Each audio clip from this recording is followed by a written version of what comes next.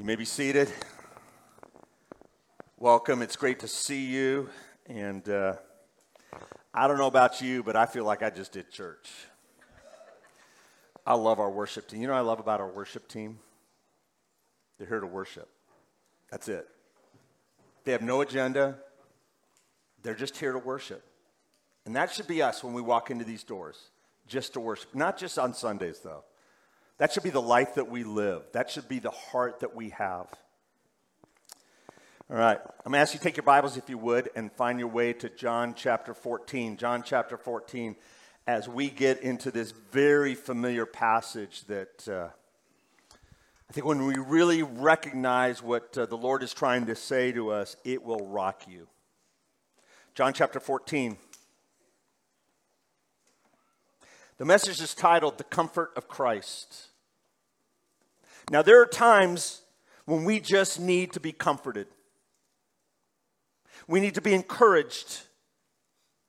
We need to be consoled. In fact, if you look back over this last year, certainly this would be a year in which we need comfort.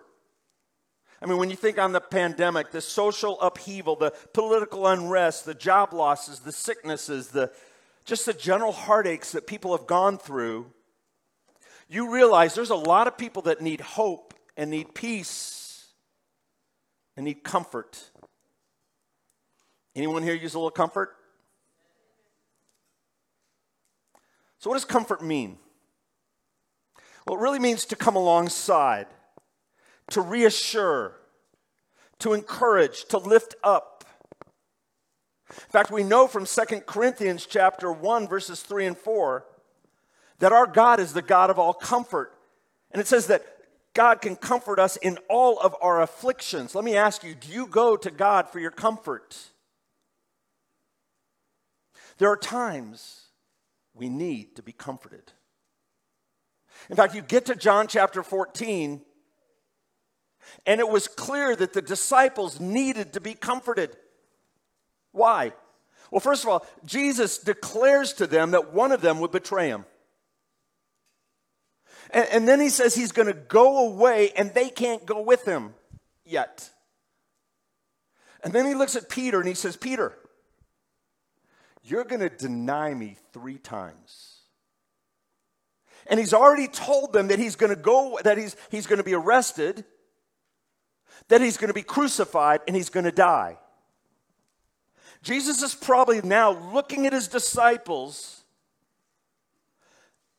and he sees something in their faces. No wonder he says in John chapter 14, verse 1, let not your hearts be troubled. Why would he say that? Because he looked deeply into their souls and he saw how troubled they were. Jesus was getting ready to face his greatest trial. Yet he took this moment to encourage his disciples, to comfort his followers. Big idea of the message today, and I'll put it on the screen, is this. In your times of greatest need, look to Christ for comfort. You know, that can almost be just a throwaway statement. Yeah, of course I'm going to look to Christ for my comfort. But do you really? Do you really look to Christ for your comfort? Or do you look in all the wrong places for comfort? Jesus takes time in this moment to help those that are hurting, to comfort those that are in a crisis, to encourage those who need endurance. He is the tonic for those who are troubled. Do you go to him? So, I want to look at why we can look to Christ for comfort. And he tells us in this passage why we look to Christ for comfort. First of all, he's trustworthy. He's trustworthy. Look at verse 1. He says, let not your hearts be troubled. He says, believe in God, believe also in me. Now, Jesus, fully man and fully God, he knew the weight of being troubled. In fact, in chapter 12, verse 27, he says, now my soul is troubled. Their faith was getting ready to be tested. Jesus, his soul was troubled. And he looks at them and he says, let not your hearts be troubled. Jesus' desire was to strengthen them, to encourage them, to lift them up in this moment of trial. So what does the word troubled mean? It's a pretty interesting word. It's acute emotional distress. It's a word for turbulence or to agitate. Think of a pool being agitated by an earthquake. You ever seen one of those videos where there's an earthquake in California? That's why many of us don't live in California. It's like, who would want the earthquakes? But you see when there's an earthquake, you see how that pool is back and forth being agitated. He says, let not your hearts be troubled. So the way to calm a troubled heart is this. He says, believe in God. Believe also in me. Now, there's a lot written on this believe in God, believe also in me. Are they in the imperative? Are they in the indicative? Is one in the imperative? Is the next one in the indicative? I believe it's in that moment Jesus is in the indicative saying, believe in God. Believe also in me. He's not necessarily saying, you believe in God. Believe also in me. He's putting their focus where it needs to be. You need to believe in God in this moment. This is a time where if you want to solve the problem of your troubled heart, put your faith and trust in Jesus. Believe in him. Now that word believe, it means to have confidence in. It means to trust in. Jesus is saying with all you're going through, trust in God. Trust in me.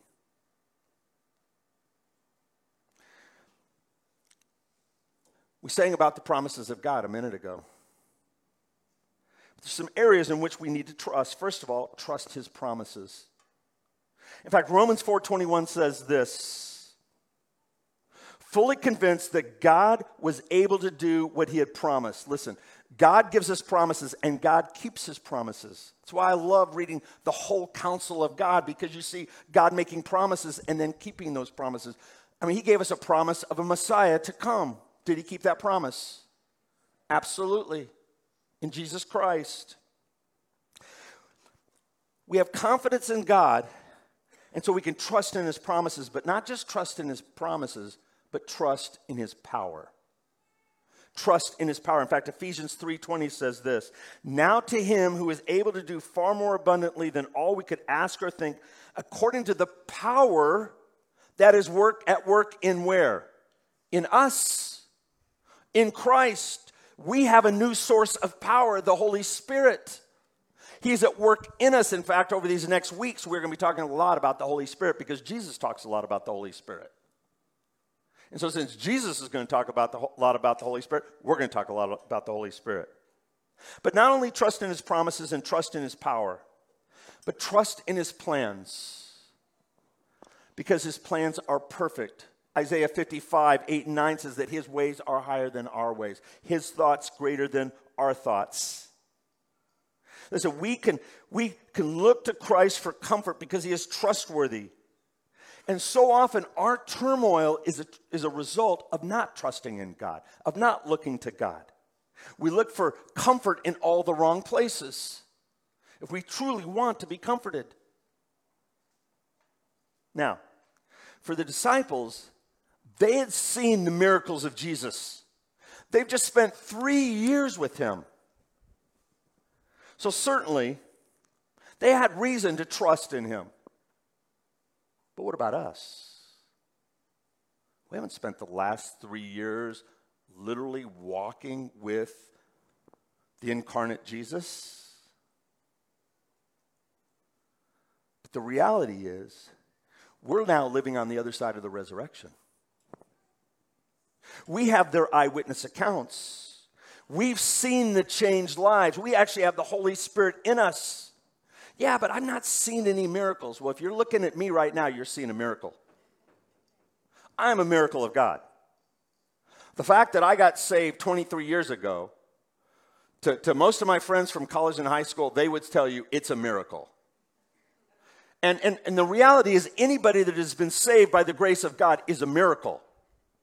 Because there's nothing we can do to merit eternal life other than put our faith and trust in Jesus Christ. Listen, you can look to Christ for comfort because he's trustworthy. But not only that, you can look to Christ for comfort because he has a place for you.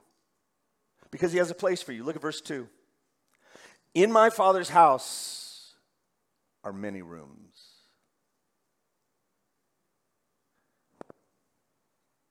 He has a place for you. Now, the word Father is really key to chapter 14. We see that word used 22 different times. In fact, in the first 11 verses, it's used 11 different times. Now, when he says Father's house, what does he mean? What is he talking about? He's talking of heaven. He's speaking of a believer's home. In fact, Philippians 3:20 says, but our citizenship is in where? Heaven. 1 Peter chapter 2 talks about the fact that we are just sojourners passing through. Our citizenship is in heaven. I'll never forget when Pam and I got saved, one of the members of our church back in Dallas was a guy named Zig Ziglar. You ever hear of him? We got saved in 1998. Zig, from Mississippi, Yazoo, Mississippi. And he talked like he was from Yazoo, Mississippi. But in 1995, his daughter, Susan, died. And I remember he would talk about Susan's homegoing. And as a new believer, I was struck by that. Susan was home. And he spoke that with a lot of confidence and a lot of comfort and a lot of joy. Now, there was certainly pain. Gene and Zig had lost their daughter, and there was a lot of pain in that, but there was so much comfort in knowing that their daughter was home. In fact, he wrote a book called The Confessions of a Grieving Christian, which, you know, if you've ever gone through grieving, it's a great book of encouragement. But notice what he says here. He says, in my Father's house are many rooms. Some Bibles translate that many mansions. Some say it's my Father's dwelling place. The fact is, he has a place for us. It's where the Father is. Now, in 1336, if you just look up, he says, where I'm going, Jesus says, you cannot follow me now, but you will follow me afterward. This is in comfort. He's trying to encourage them. I'm going away, but I'm going to return for you. But in my Father's house, there's a place for you. It's a place for all believers. See, in a matter of hours, they would all be scattered because the shepherd would have been struck.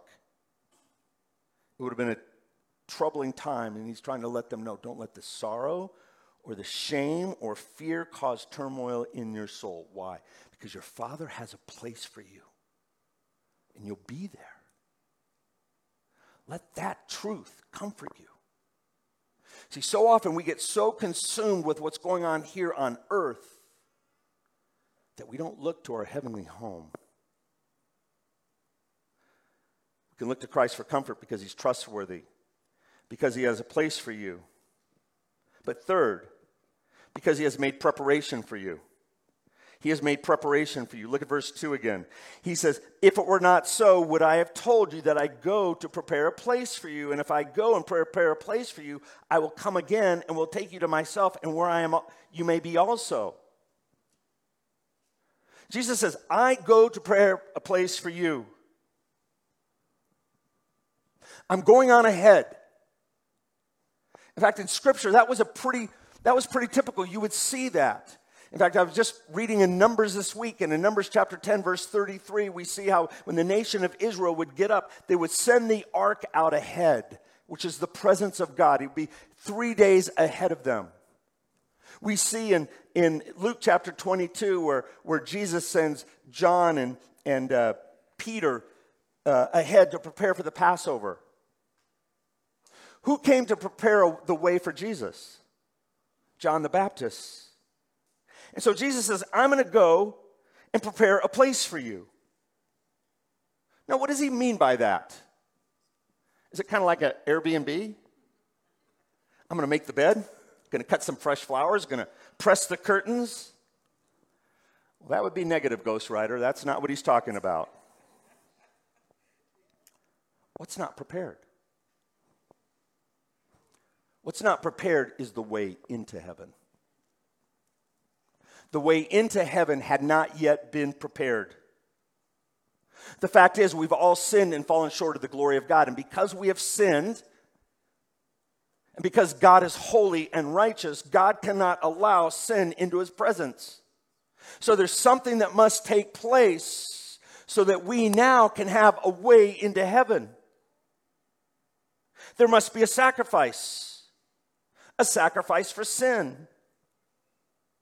Jesus came to be that sacrifice once and for all. He is the spotless, sinless Passover lamb who would go to the cross in our place. When Jesus says here that I go prepare a place for you, what he is saying is your sin has not yet been atoned for. God's wrath against sin has not yet been satisfied.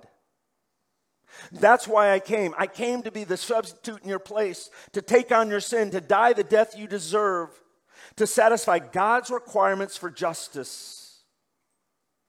He's saying, I am the good shepherd and I lay my life down for the sheep. I go to prepare a place for you. I am the fulfillment of Isaiah 53. I will be pierced for your transgression. I will be crushed for your iniquities. On me will be the chastisement that brings you peace. It is by my wounds that you will be healed. I'm going to the cross, and on the third day I will be raised. I am going to prepare a place for you. That's awesome. Because we can't prepare our own way. Without Christ, there is no way. He's saying, I will remove every obstacle to be able to enter into the presence of God. I will purchase your pardon. I will do all that needs to be done for you to have eternal life in heaven. You just need to believe in me, to put your faith and your trust in me. Jesus says, I go to prepare a place for you. Listen to what John Piper says about this verse. He's saying, I am your room in my Father's house, and I am not yet prepared to receive you there. I must die, I must rise, I must be glorified, I must intercede for you, and when I have done that, then I will be ready. I will come and take you to myself. It's an amazing thing to think about. In eternity past, this was God's plan for us. Listen, you can look to Christ for comfort because he's trustworthy. He has a place for you. He has made preparation for you. But third or fourth, he will return for you. He will return for you. Look again at verse 3, and he says, and if I go and prepare a place for you, I will come again and will take you to myself, that where I am, you may be also. See, Jesus had to go so he could return. Jesus is going to one day return for his bride. We as the church are the bride of Christ. And Jesus, the groom, will come for his bride. So he looks at his disciples and he tells them in a sense, as John Piper just said, I must die, then be raised, then be glorified and intercede for you. But then I will return to take you where? Notice what it says. I will come again and will take you to myself. So what we see here is a shift in the text from a place to a person. What's the most important thing? To be in a place or to be with a person? This is a church building. Great. But what do we desire? We desire the presence of Christ here. It's the same thing in heaven. I don't want to just go to a place. I want to be in the presence of the Almighty, the King of Kings and the Lord of Lords. He says, I will take you to myself. That's so important. That's the essence of heaven. Jesus is there. His presence is there. He will be our dwelling place in eternity.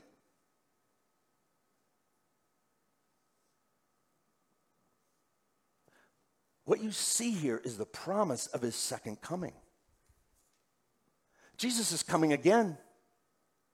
He came first as a suffering servant, but he's coming back as a conquering king. And he will take all of his church to himself. But that begs a question. Are you ready? If Jesus were to return today, would you be ready? Well, how do you get ready? There's only one way. It's to turn away from your sin. That's called repentance. You're going one way. You're going towards sin and self, and turn towards Jesus Christ. You make a 180. And now all of a sudden you're going towards the Lord. You turn from your sins and you turn to Jesus. You put your faith and trust in Jesus Christ. If he were to return today, would you be ready? Because you've confessed with your mouth that Jesus is Lord and believed in your heart that God raised him from the dead. That is the only way to be saved. And if Jesus were to return today, and it says he's going to come in the twinkling of an eye, listen for the trumpet sound, because it'll come, 1 Thessalonians 4:16 says. And when you hear that, you better be ready. Now, that's not me trying to scare anybody, but hopefully it'll wake up some people. If you've been waiting and holding back and say, well, when I'm ready. Ready? Star Wars, remember that? Jar Jar Binks? Don't know where that came from. One thing, yes. We have a Star Wars fan. One thing you can't do in heaven. In fact, there's a guy named Mark Cahill that wrote a book, One Thing You Can't Do in Heaven. There's really two things you can't do in heaven. You can't share Christ with somebody in heaven, and you can't receive for the first time Christ in heaven. You must do that here on earth. One thing you can't do in heaven. Listen, when Jesus returns, it'll be like that. Will you be ready? Jesus says, I am returning again. We can go to Christ for comfort because he's returning for us. But here's the fifth thing we learn. He is the way to God. He is the way to God. Now, look at verse 4. Jesus says, and you know the way to where I am going. Thomas looks up and said to him, Lord, we do not know where you're going. How can we know the way? That one little question became the forerunner from one of the greatest verses in the Bible. One of the most compelling texts in the Bible. Jesus said to him, I am the way and the truth and the life. No one comes to the Father except by me. Now, Thomas is always the skeptic. He and the rest don't really fully grasp what Jesus is saying. It's kind of like Thomas is from Missouri. He says, show me, Lord. And so Thomas' question leads to one of Jesus' most controversial but most important statements. In fact, this is the sixth of the 7 I am statements. The 7 I am statements where Jesus says, ergo eimi, which means I am. Which goes back to when Moses asked God, who should I say that sent me? And he says, you say that I am sent you. He was declaring God has sent you. And Jesus is declaring that he is God. But notice here, he doesn't say that I am a truth, but he says, I am the truth. In fact, when you look at the other statements, the I am statements, he doesn't say, I am a bread of life, or I am a light of the world, or I am a door, or I am a good shepherd, or I am a resurrection life. He says, I am, definite article, I am the door. I am the resurrection and life. I am the way and the truth and the life. This destroys syncretism. Syncretism is trying to take two completely opposed concepts and trying to bring them together. Like it opposes a universalism, saying that there's a lot of ways to get to heaven. No, there's a lot of ways to get to Jesus, but there's only one way to heaven, and that is through Jesus. A lot of us, we come to Jesus in a lot of different ways. For me, it was January 11th, 1998, on my knees, just Pam confronting me with my sin, and yet Pam had been being drawn for months. Very different.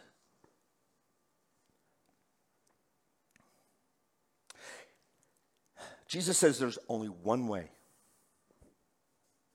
No one comes to the Father except by me. Now, you deny that, you deny Jesus. You deny Jesus, you deny the Father. There are many ways to Jesus, but only one way to God. We are saved by grace alone, through faith alone, in Christ alone. There is no other way. Christianity is a person. It's belief and faith in a person, the person of Jesus Christ. Jesus doesn't point us to a way or a truth or a life. He is the way, the truth, and the life. And he is, and it's been a consistent message throughout Scripture. There's only one way to God. In fact, Acts 4:12 says this. And there is salvation in no one else, for there's no other name under heaven given among men by which we must be saved. In fact, Jesus said in John 10:9, he says, I am the door. If anyone enters by me, he will be saved and will go in and out and find pasture. He says, I am the door. Look at 1 Timothy 2:5. He says, for there is one God, and there is one mediator between God and men, the man Christ Jesus. There's only one way into heaven. Listen, we can be comforted by the fact that we don't have to wonder, how do I get to heaven? It's through Jesus. He says, I am the way, the truth, and the life. No one comes to the Father except by me. Now, when he says, I am the way, it's really, I am the way of reconciliation. Let's just go back to that. I've got a slide here. It says, when he says, I am the way, it's the way of reconciliation. Jesus is the one that reconciles us to God. We are separated from God, but he reconciles us. When he says, I am the way, it's the way of reconciliation. Second Corinthians 5:21 says, he became sin who knew no sin, that we might receive the righteousness of God. See, what happened in the moment of the cross where Jesus took on sin, and for those that put their faith and trust in Jesus, we receive the perfect righteousness of Christ, so that we can now be reconciled to God. So now that when God looks at us, he doesn't see our sin, but he sees the perfect righteousness of Christ on us. He says, I am the way, it's the way of reconciliation. But when he says that I am the truth, it speaks of revelation. It speaks of revelation. Jesus is the Logos. He is the Word. We read that in John chapter 1, verse 1. And the Word became flesh and dwelt among us. He is the truth. In fact, verse 9 again says, whoever's seen me has seen the Father. We learn from God's Word, from special revelation, which is God's Word. You have general revelation, which you can look at the sky and you can see the glory of God, but it's through special revelation that we understand that God is a God of mercy and of grace. He's a God of forgiveness. He's a God of peace and joy and goodness. That he's a personal God, that he desires to have a relationship with us. We can see the glory of God by going out for a hike or going to the Grand Canyon. But we look into the truth for revelations about God. He says, I am the way, I am the truth. And then he says, I am the life. That speaks of regeneration. That speaks of regeneration. He gives us a new life. He frees us from the bondage of sin, and he frees us from the law. He gives us new desires. He gives us new affections. For those that have been living under the law, all of a sudden, man, it's just like this weight must have just come up off of their shoulders. How often do people want us to live by certain rules and regulations, and that's slavery. Even in the church, That's slavery. But under grace, there's freedom. Let God work in us so he can work through us. Let's not take just a list of do's and don'ts and try to keep them. That's exhausting, and we're all going to fail that. But that's why we have the gospel. And the moments we fail, we confess our sins, and he is faithful and just to forgive us of our sins and cleanse us of all unrighteousness. We have a new life in Christ. 2 Corinthians 5:17 says, if anyone is in Christ, they're a new creation. The old is gone, the new has come. Jesus gives us eternal life. No one else does. And that brings us to the exclusivity of the gospel. There is only one way. There is only one path. That's the narrow path. Jesus says, no one comes to the Father except by me. You know what that says in the original Greek? No one comes to the Father except by me. There is no other way. There is only one way, and that is Jesus. In fact, in Matthew chapter 7, verse 13, it says, enter by the narrow path. For wide is the path that leads to destruction, and many will go down it, but narrow is the path that leads to life. Few will find it.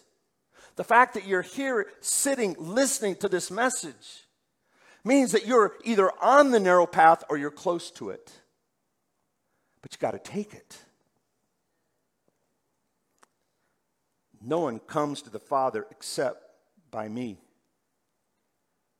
There is only one door, and that's Jesus. Let not your hearts be troubled. Why? Because Jesus has made a way to God. He has prepared a place. He has a room. He's coming for you again. And that brings us to the sixth reason we can look to Jesus for comfort. He is with you now. Okay, look at verse 7 and 8. Jesus said, if you had known me, you would have known my Father also. From now on, you do know me and have seen him. You do know him and have seen him. And Philip said to him, Lord, show us the Father, and it is enough for us.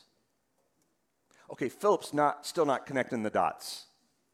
He might be thinking, no, I'm not picking up what you're putting down. You know, maybe I'm struggling in my marriage, or I'm lonely, or I have serious health issues, or I've got depression or anxiety, I've got a prodigal child or a rebellious child, and he's like, just show us the Father and it'll be enough. Philip wants tangible evidence. But that's precisely what he has been given over these last 3 years. You know, this is one of those times where you can just kind of hear the exasperation of Jesus. Look at verse 9. Jesus said to him, have I been with you so long and still do not know me, and you still do not know me, Philip? Whoever has seen the Father, whoever has seen me has seen the Father. How can you say, show us the Father? Philip says, it'll be enough, meaning it'll be satisfactory, it'll be sufficient. Jesus says, listen, you were with me when I changed the water to wine. You were with me when I gave sight to the blind, when I fed the 5,000, when I calmed the sea, when I walked on water, when I raised Lazarus from the dead. I've told you over and over that I and the Father are one. How can you say, just show us the Father, it'll be enough? 6 different times between verse 7 and verse 11, Jesus effectively says the same thing. See if you can pick up on the trend here. Verse 7, if you had known me, you would have known my Father also. From now on, you do know him and have seen him. Verse 9, have I been with you so long, you still not know me, Philip? Whoever has seen me has seen the Father. How can you say, show us the Father? Do you not believe that I am in the Father and the Father is in me? The words that I say to you, I do not speak on my own authority, but the Father who dwells in me does his work. Believe me that I am in the Father and the Father is in me. What's he trying to say here? Philip, get a clue pill. It's right there on the table. Pick it up, put it in your mouth.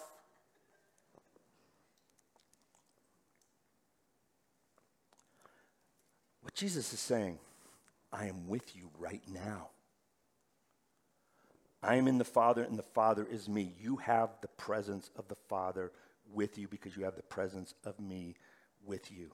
I will always be with you. I will never leave you nor forsake you. In fact, he's getting ready to say again, I'm going to leave you, but I will not leave you as orphans. In fact, drop down to verse 16, 17, and 18. He says, I will ask the Father, and he will give you another helper. Notice that that's capitalized. Who is he speaking about? The Holy Spirit, the third person of the Trinity. You will not be orphans. He will give you another helper to be with you for a week. What does that say? Forever. Even the Spirit of truth, whom the world cannot receive because it neither sees him nor knows him. You know him, for he dwells with you and will be in you. He says, I will not leave you as orphans. I will come to you. Let not your hearts be troubled. In fact, in verse 27, he says it again. He says, peace I leave with you. My peace I give to you. Not as the world gives do I give to you. Let not your hearts be troubled, neither let them be afraid. But then he says in verse 11, even if you don't believe my word, which you should, believe all the miracles. Look what he says. Believe me that I am in the Father and the Father is in me, or else believe on account of the works themselves. You've seen them. That's why I loved our baptisms a couple weeks ago. Every one of those baptisms, all 10 of them were miracles. Every one of them represented a changed life. Somebody who was dead that came to life. Somebody that was in darkness that came into the light. Somebody that was at enmity with God, now was at peace with God. It's a miracle. It's a miracle. Listen, if you are in Christ, God is with you right now. Jesus is the comfort for the troubled heart. He's trustworthy. He has a place for you.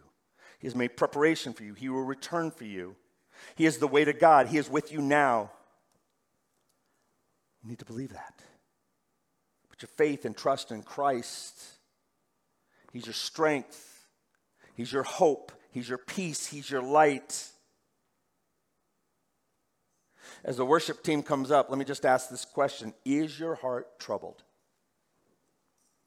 Do you find yourself going through times of trouble, of trials, of stress? Do you need comfort? He is your comforter. Go to him. Receive his comfort. But most importantly, if you've never embraced him as Lord and Savior, let today be the day of salvation when you embrace him as Lord and Savior.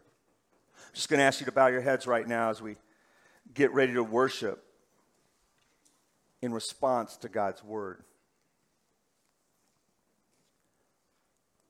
Probably a good time to be honest with yourself and be honest with God. Has there been a time where you could say that I've turned from my sin and self and I've turned to Jesus as Lord and Savior?